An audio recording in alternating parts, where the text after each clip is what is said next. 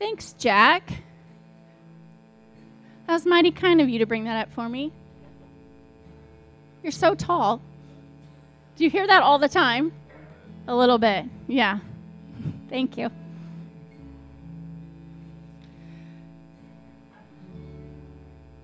Okay. Ready? Okay. I feel like I just need to sit for a second.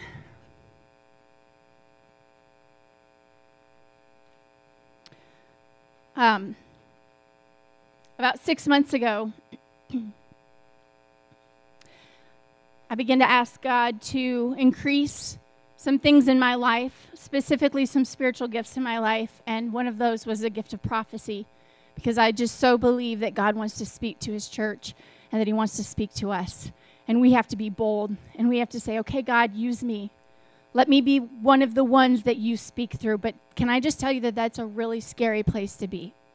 Because one of the things I know God's gifted me in is teaching his word and teaching Bible history, right? And that's based on facts, and it's something that I can look at all the facts in the Bible and study all of the research and then tell you facts, and I can stand on those facts and be confident in that.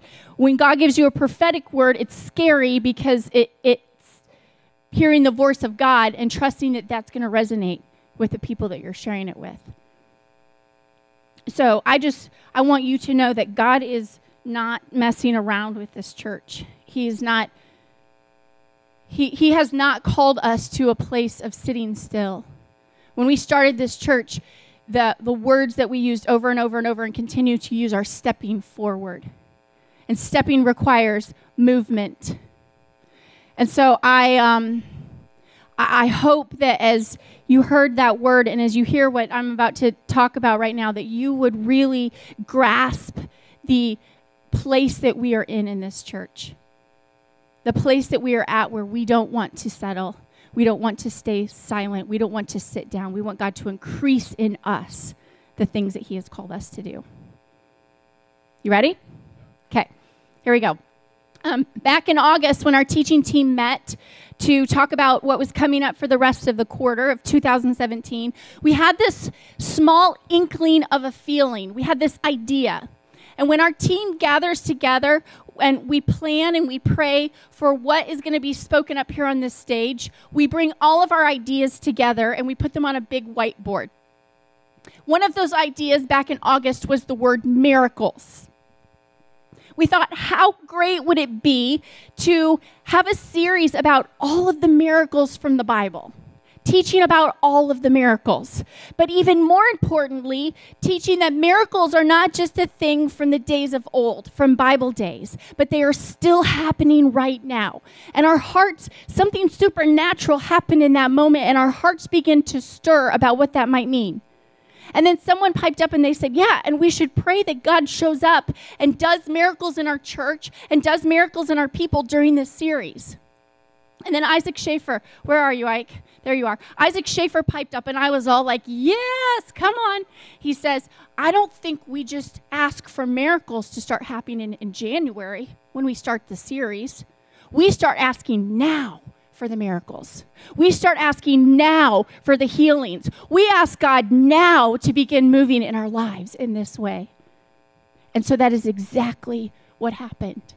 Since August, for 6 months, our team, our leadership team and our teaching team, we have been praying for miracles for you, for miracles for this church, for supernatural intervention in our lives.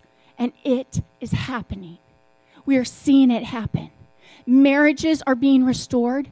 God is healing people's physical diseases. Babies are being conceived when it shouldn't be medically possible. I mean, come on now. That's a miracle. And it's just the beginning. This is just the beginning. And over and over and over again, we have been reminded and confirmed that this is from God. This is not just happening here. This is not just some emotional high that our little church is on. This is happening all over the world, and it's being confirmed through pastors and leaders and prophets all over the globe. 2017, we've heard it Lots of people have said it. Lots of pastors and leaders have said it. 2017 was a hard year. 2017 was a wilderness year for many people, a year of pain and suffering and hardship. But 2018 is a year of miracles. 2018 is a year of breakthrough and restoration and revival. And I think that we will look back on these moments and we will say, that's when it began. And look what God has done. So I want us to start with a biblical foundation, because we can have a feeling, we can have a prophetic word, we can have an emotional experience, but if it does not stand on the word of God, it's just that. It's just a feeling. It's just an emotional experience. So I want us to look at some examples from the Bible of miracles and different types of miracles. And really, the Bible is crammed full from the front to the back of miracles. It would take us a whole year if we went through all of them, if we started at the beginning and we went through all of them. But I think that this is God's proof in his word of his power. And it makes me even more convinced that miracles are not just for Bible times. Why would God tease us with acts of his love and of his power if it was just for back then? Be like, look what I did back then. Ha ha. Not for you today. I would suggest that his word that has stood through the ages is full of miracles because he wants us to have no doubt that this is who he is. And it is in his character, and he never changes. He doesn't decide that he is someone different today than he was 2,000 years ago. His word says, I am the same yesterday, today, and forever. So I am convinced beyond a shadow of a doubt that miracles are also for today, for 2018. So what is a miracle and why do they happen? Well, Webster's defines a miracle like this. It is a surprising and welcome event that is contrary to the established laws of nature or scientific laws, and is therefore considered to be the work of a divine agency. I am all about science. Science class is awesome. But guess what? Miracles have nothing to do with science, and they have everything to do with God's power and his love. I would like to suggest that miracles happen for two reasons.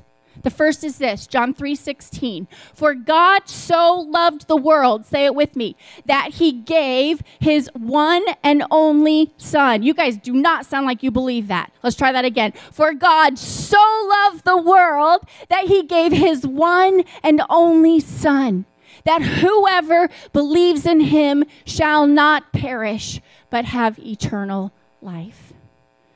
God's love for us, his love for you, his love for me, caused him to perform the greatest miracle ever recorded, sending Jesus to earth to die, to be raised to life, to redeem and draw all people back to himself. Love was the reason for that miracle. Love and God's desire to not be separated from his creation, to not be separated from you.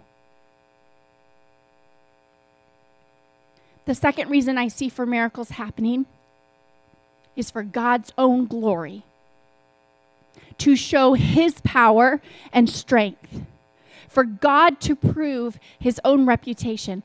Here's the proof of that. Isaiah 48:10 and 11. Yet for my own sake and for the honor of my name, I will hold back my anger and not wipe you out. I refined you, but not as silver is refined. Rather, I have refined you in the furnace of suffering. Many of us feel that. Many of us know that refinement in suffering. I will rescue you for my sake. Yes, for my own sake. I will not let my reputation be tarnished, and I will not share my glory with idols. 4 times in that passage, God says, for my sake, for his own glory. God's ultimate goal is to uphold and display the glory of his name. Isaiah 43, verse 6. Bring my sons from afar and my daughters from the end of the earth. Everyone who is called by my name, listen, whom I created for my glory. You are here solely for the glory of God. Psalm 106, 7. I love this one. Our ancestors in Egypt, listen, were not impressed by the Lord's miraculous deeds. May that not be said of us. They soon forgot his many acts of kindness to them. Instead, they rebelled against him at the Red Sea. Even so, he saved them to defend the honor of his name and to demonstrate his mighty power. Our very existence here on earth, the reason we exist is to bring glory to God. We think it's about us. We think we're here on earth because of us. We are not. We are here solely because of him and his name and his glory and his fame. Jesus' death on a cross was to make the righteousness of God known. Romans 11:36 says, from him and through him and to him are all things. To him be glory forever.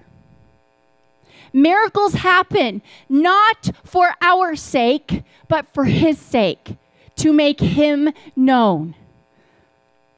This might surprise you, but miracles are about him. They are not about you. And when we shift our focus from miracles are for me to miracles are for his glory, it changes everything. The miracle becomes about God and not about us. And I think we sometimes have that backwards. We think the miracle is about us. But having the mindset that the miracle is about God will change how we ask God for miracles and how we respond to miracles. I also believe that when we start to think like this, God will begin to unleash his power in miraculous and mighty ways in our lives because he knows the outcome brings him glory. Are you with me? Do you hear what I'm saying? God will say, I am free to unleash this on you because you will give me the honor and the praise. So in my opinion, God does miracles because he so loves us. And God does miracles for his own glory. Miracles come in all forms. There are small miracles. There are big miracles. There are healing miracles. There are financial miracles. And the list goes on and on and on. There are all sorts of miracles. And I am so excited because in the next few weeks, we're going to have people from our very own church come up here and share their miracles. When this church started, we immediately saw God do some miracles in some people's lives. And those were awesome. And we celebrate those and we have cheered those on and we have given God glory. But we cannot be satisfied with what God has done in the past. We have to say, God, we want more of you. We want a fresh anointing. We want you to fall on us and keep doing the miracles. We don't want to rely on what has happened. We give God glory and we praise that, but we keep moving forward. So you are going to love these miracles that you're going to hear from people who have the boldness to come up here and say, this is what God did in my life, and the glory is for him. But I want us to look at a few from Scripture first before we get there. The first type of miracle that I see in Scripture, and it's all over, is the miracle of physical healing. Some miracles are physical healings of our bodies and of our minds. And there are countless stories in the Bible of people's bodies being healed or even people being raised from death to life. And I believe that someday we will see that happen. We will see people raised from death to life. We're seeing it already in people's spiritual bodies as they are being raised from death in sin to life in Jesus. Here's the thing. If we believe God is the one who designed our bodies, the creator of our bodies, and as our creator, he knows how they function best, surely we should also believe that he is the God who can heal and restore our mind and our bodies. When we were growing up, my parents were so diligent in teaching us faith and teaching us that God was our healer, that Jesus was our healer. And I remember them telling us that our first response should always be to call out on the name of Jesus. So when we would fall down and get hurt, or when something was wrong, or when there had been a traumatic event, our first response was pray. Jesus, say the name of Jesus. And maybe we couldn't always spend time, in a long prayer, but we would call out to Jesus first. And I'm so grateful that they taught us that, because what it did was create this faith in me and this belief that Jesus had more power than anything else. And that when I called out to Jesus first, he was the one who was going to rescue me. So there were so many miracles in the Bible of this, it was hard to choose. But I settled on these two because they're back to back. They're in Luke 5, and I just love these so much. So if you have your Bibles, turn to Luke 5.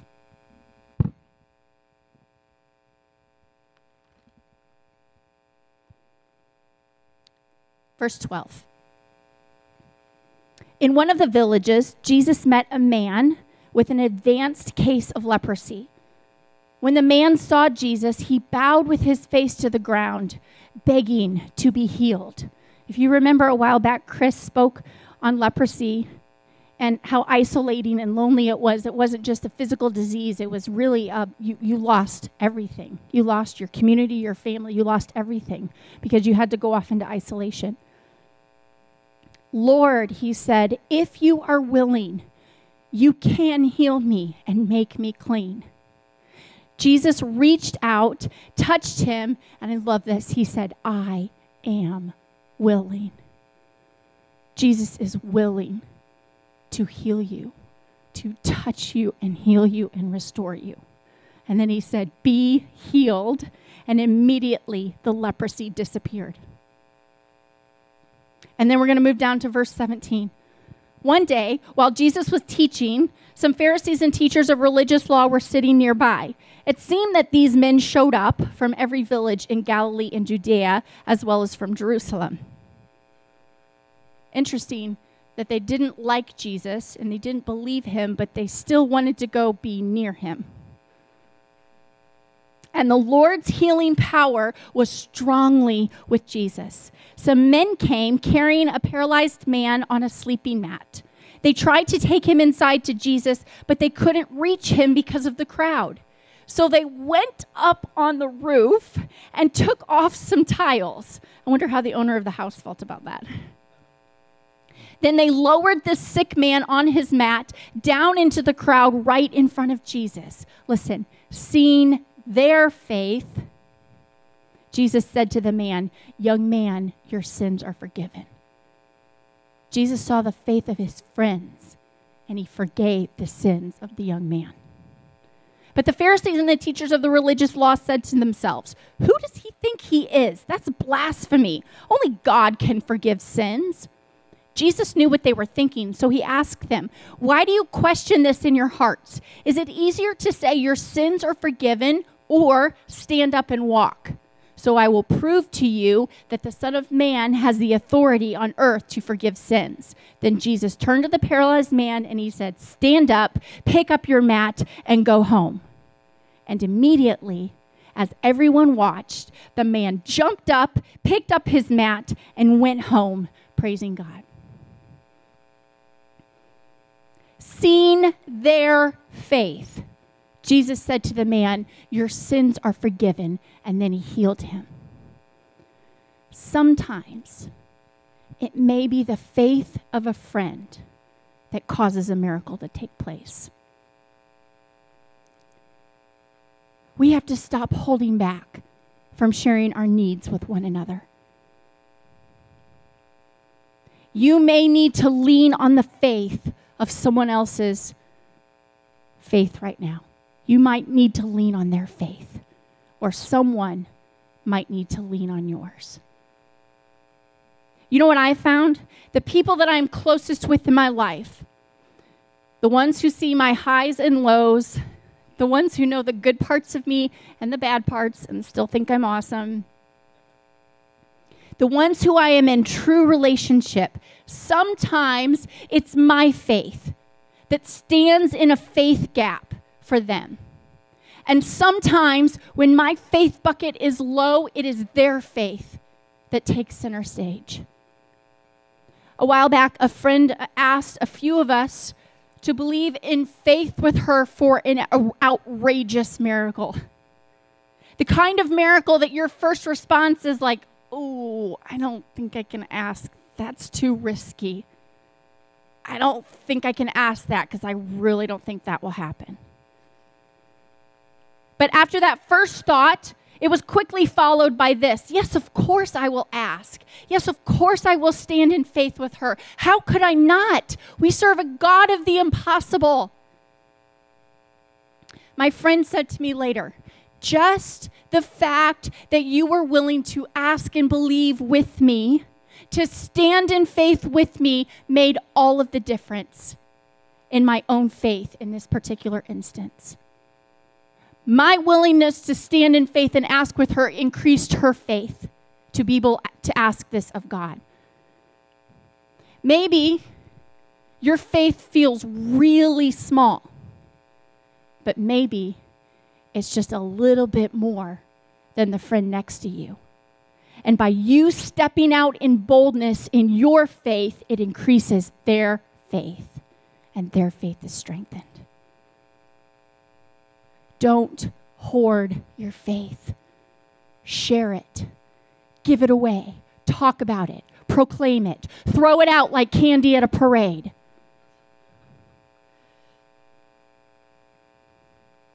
Look around you and see where your faith can be the vehicle for someone else's miracle. Sometimes miracles are financial and provision miracles. Chris and I have had lots of these in our lives. We've had God provide for us in huge financial ways and in small provision ways. God says that he will provide for our every need. And we have found that to be not 80% true, not 99% true. We have found that to be 100% true. So for our Bible miracle, turn to 2 Kings chapter 4. I just love this story. One day, the widow of a member of the group of prophets came to Elisha and cried out, "My husband who served you is dead. And you know how he feared the Lord." So here we have a good man who served the prophet Elisha, and he's dead. "But now a creditor has come and is threatening to take my 2 sons as slaves. What can I do to help you?" Elisha asked. "Tell me, what do you have in your house?" "Nothing at all except a flask of olive oil," she replied. And Elisha said, "Borrow as many empty jars as you can from your friends and neighbors." Here God is using friends and neighbors again to perform a miracle. "Then go into your house with your sons and shut the door behind you. Pour olive oil from your flask into the jars, setting each one aside when it is filled." So she did as she was told. Her sons kept bringing jars to her, and she filled one after another. Soon every container was full to the brim. "Bring me another jar," she said to one of her sons. "There aren't any more," he told her. And then the olive oil stopped flowing. When she told the man of God what had happened, he said to her, "Now sell the olive oil and pay your debts, and you and your sons can live on what is left over." God provides in miraculous ways for our every need. We don't have time to go into a lot more, but I want to hit on this one really quickly. Everyday miracles. I like to call these want miracles, okay? There are things that we need. There are things that God does as miraculous acts. And then there are things that he does for us that are just because he is a good, good father and he loves to give good gifts to his children. The Bible says that he will give us the desires of our heart. Now, there's no doubt that sometimes those desires are not right desires. I don't believe God is going to give us those, but he loves to give us things that sort of just remind us that he notices us. Okay, and I'm going to paraphrase this story because we don't have time to go into it all today, but basically Jesus is at this wedding with his mother and the disciples. It's this wedding feast. You all know this story. It's famous. It's debated. Was it wine? Wasn't it wine? Who cares? It was definitely wine. And they're partying. Okay, the wine runs out. Now, Jesus' mother looks at the servants and he says, whatever he tells you to do, they go to Jesus and they say, the wine has run out. And Jesus looks at them and says, what do you want me to do about it? He actually says, my time has not yet come. Like, people aren't supposed to know yet that I can do this. But because he is so full of grace and mercy, and he loves to give good gifts to his children. He loves to bless us and remind us, hey, I'm for you. He told the servants, blows my mind, go get those jugs over there. And he made from water 150 gallons of wine. Not bottles, gallons. And then the master of ceremonies, which I would love to have a party with a master of ceremonies. What in the world? That is just awesome. He comes over to the bridegroom and he says, what are you doing? Why did you save the best wine for last? Normally you serve that at the end when everybody's had, a little bit to drink and they don't know you're serving them cheap wine. And nobody but Jesus and the disciples, as it increased their faith, and the servants knew what had happened. Jesus cares about the things that matter to us. He delights in showing us miraculous moments in our everyday lives. He is a good, good Father who loves to give good gifts to his children. So these are just a few examples of miracles. I would beg you to open up your Bibles and let your faith be increased as you seek out and you read those miracles that God did in days of old and what he is going to do today in our lives. We serve a God of the impossible.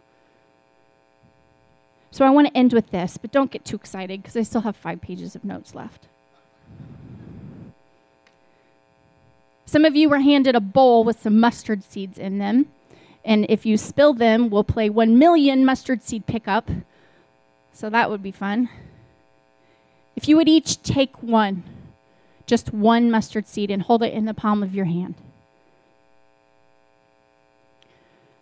There is an event in the Bible that several of the disciples record in their own words in various books of the Bible. And it's this powerful moment that we know as the Transfiguration. We've all heard this story.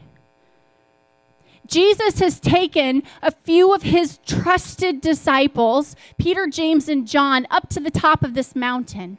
And while they're up there, they have this incredible once-in-a-lifetime experience. The Bible tells us that Jesus is transformed in all of his glory. I cannot even imagine what that must have been like.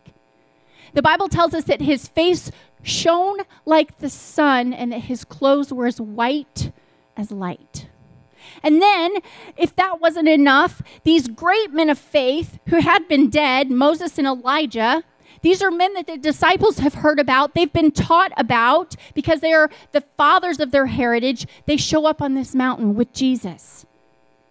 Then the voice of God comes from heaven and they hear him say, "This is my dearly loved son who brings me great joy. Listen to him." They hear the actual voice of God. So the disciples have this incredible faith-building moment on the mountaintop with Jesus. I can imagine that they were forever changed because of that moment. And then they come down to the bottom of the mountain, and it is a gong show. It is complete chaos at the bottom of the mountain. Glory at the top of the mountain and chaos at the bottom of the mountain. There's this huge crowd of people. There are a bunch of religious teachers of the Hebrew law. There are Pharisees, and there are the rest of the disciples that didn't get to go to the mountaintop with Jesus. And they're all arguing. Mark chapter 9. What is this arguing all about? Jesus asked. I love that he always asks the question, even though he already knows what's going on. One of the men in the crowd spoke up and said, "Teacher, I brought my son so that you could heal him. He is possessed by an evil spirit that won't let him talk. And whenever this spirit seizes him, it throws him violently to the ground. Then he foams at the mouth, grinds his teeth, and becomes rigid. So I asked your disciples to cast out the evil spirit, but they couldn't do it." Jesus said to them, "You faithless people. How long must I be with you? How long must I put up with you? Bring the boy to me." So they brought the boy. But when the evil spirit saw Jesus, it threw the child into a violent convulsion, and he fell to the ground, writhing and foaming at the mouth. "How long has this been happening?" Jesus asked the boy's father. He replied, "Since he was a little boy. The spirit often throws him into the fire or into the water, trying to kill him. Have mercy on us and help us if you can." "What do you mean, if I can?" Jesus asked. Anything is possible if a person believes." The father instantly cried out, "I do believe, but help me overcome my unbelief." I think some of you in here today would say those very words. I do believe, but I need some help with my unbelief. When Jesus saw the crowd of onlookers was growing, he rebuked the evil spirit. "Listen, you spirit that makes this boy unable to hear and speak," he said, "I command you to come out of this child and never enter him again." Then the spirit screamed and threw the boy into another violent convulsion and left him. The boy appeared to be dead. A murmur ran through the crowd as the people said, "He's dead." But Jesus took him by the hand and helped him to his feet, and he stood up. And then in the book of Matthew, the story continues with this. Afterward, the disciples asked Jesus privately, "Why couldn't we cast out that demon?" "You don't have enough faith," Jesus told them. "I tell you the truth. If you had faith even as small as a mustard seed, you could say to this mountain, 'Move from here to there,' and it would move. Nothing would be impossible." So I wonder, how can we possibly have any hope of having enough faith to see miracles happen when the disciples who walked with Jesus and saw with their own eyes the miracles happen? How can we possibly have enough faith to ask God to do them in our midst? Well, I think the Word of God tells us how that is possible. Romans 10:17 says this: "Faith, then, is birthed in a heart."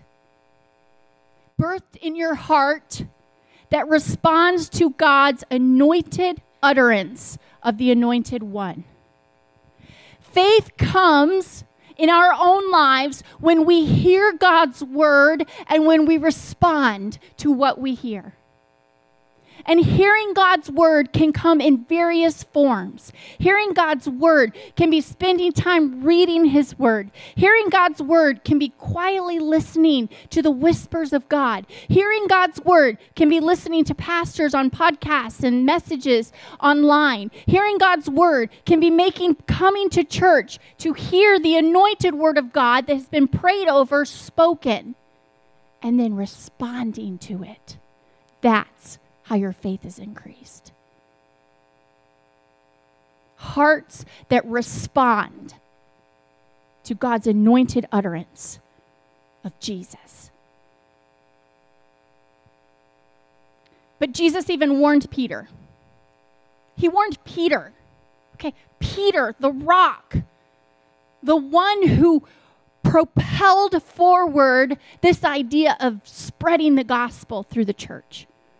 Jesus warned him and he said, Peter, my dear friend, listen to what I'm about to tell you. Satan has demanded to come and sift you like wheat and test your faith.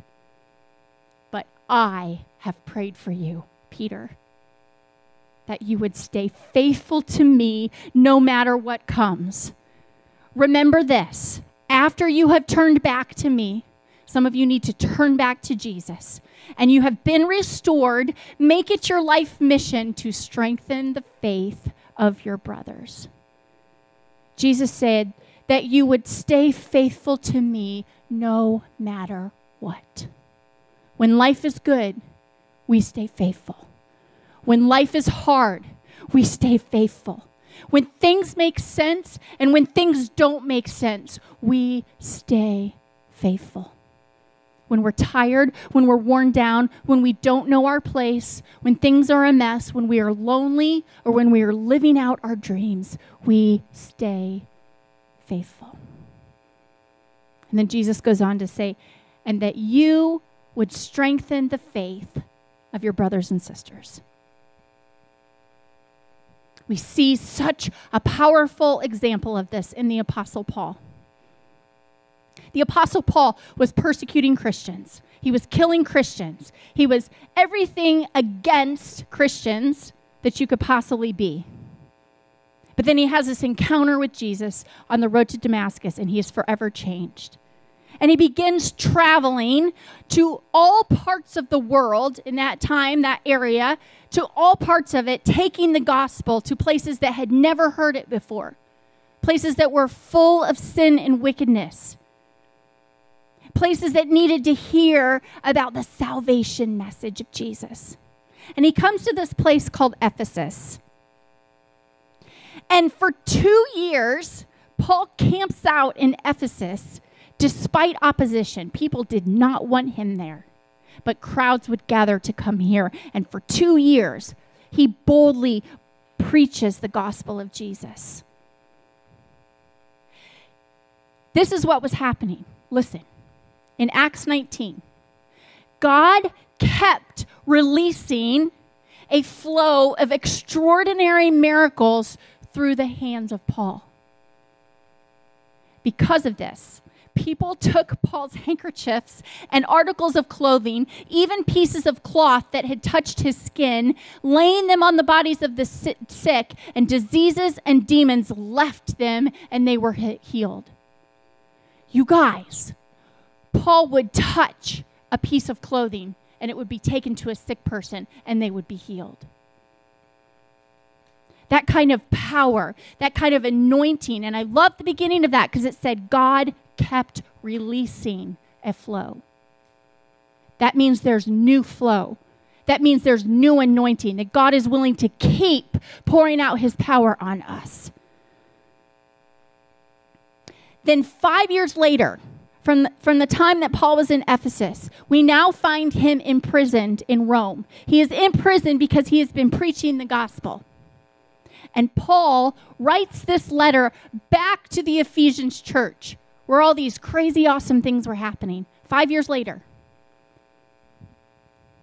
This is so anointed, and this is so good, and this is so for us. Ephesians chapter 3. And I pray.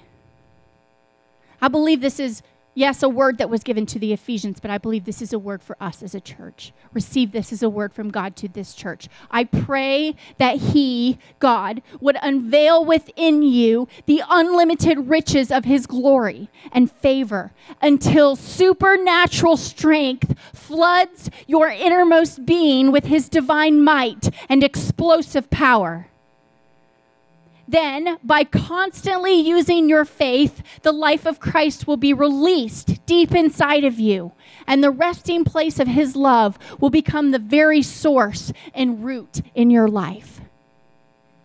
No longer will we have roots of discouragement and fear and hurt from our past, but the roots in our life will be his love. Then you will be empowered to discover what every Holy One experiences, the great magnitude of an astonishing love of Christ in all of its dimensions. How deeply intimate and far-reaching is his love, how enduring and inclusive it is. Endless love beyond measurement that transcends our understanding. This extravagant love pours into you until you are filled to overflowing with the fullness of God. Never doubt God's mighty power to work in you and accomplish all this. He will achieve infinitely more than your greatest request, your most unbelievable dream, and exceed your wildest imagination. He will outdo them all, for his miraculous power constantly energizes you. This, church, is what we're asking for. God is asking this of us, that we would remain faithful. And this is what we're asking from God, that he would release a flow of extraordinary miracles, that he would release this kind of power, this kind of fresh anointing that will fall on us, that miracles will become so commonplace that we expect them to take place.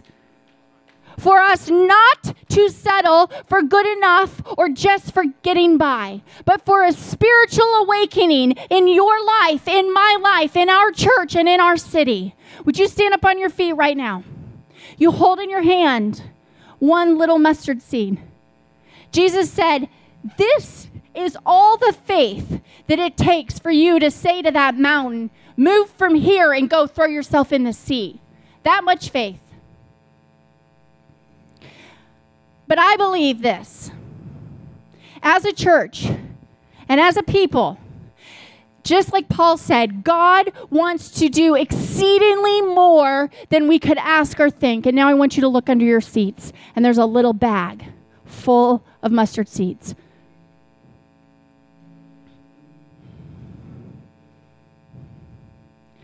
I believe that God wants to pour out a vat of faith on us.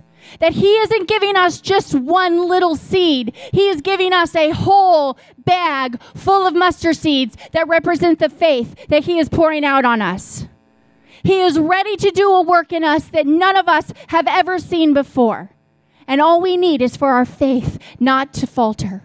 All we need is for our hands to be surrendered to him. For all of the glory and all of the praise to be his. So as you hold in your hand this bag of mustard seeds, what are the miracles that you need in your life?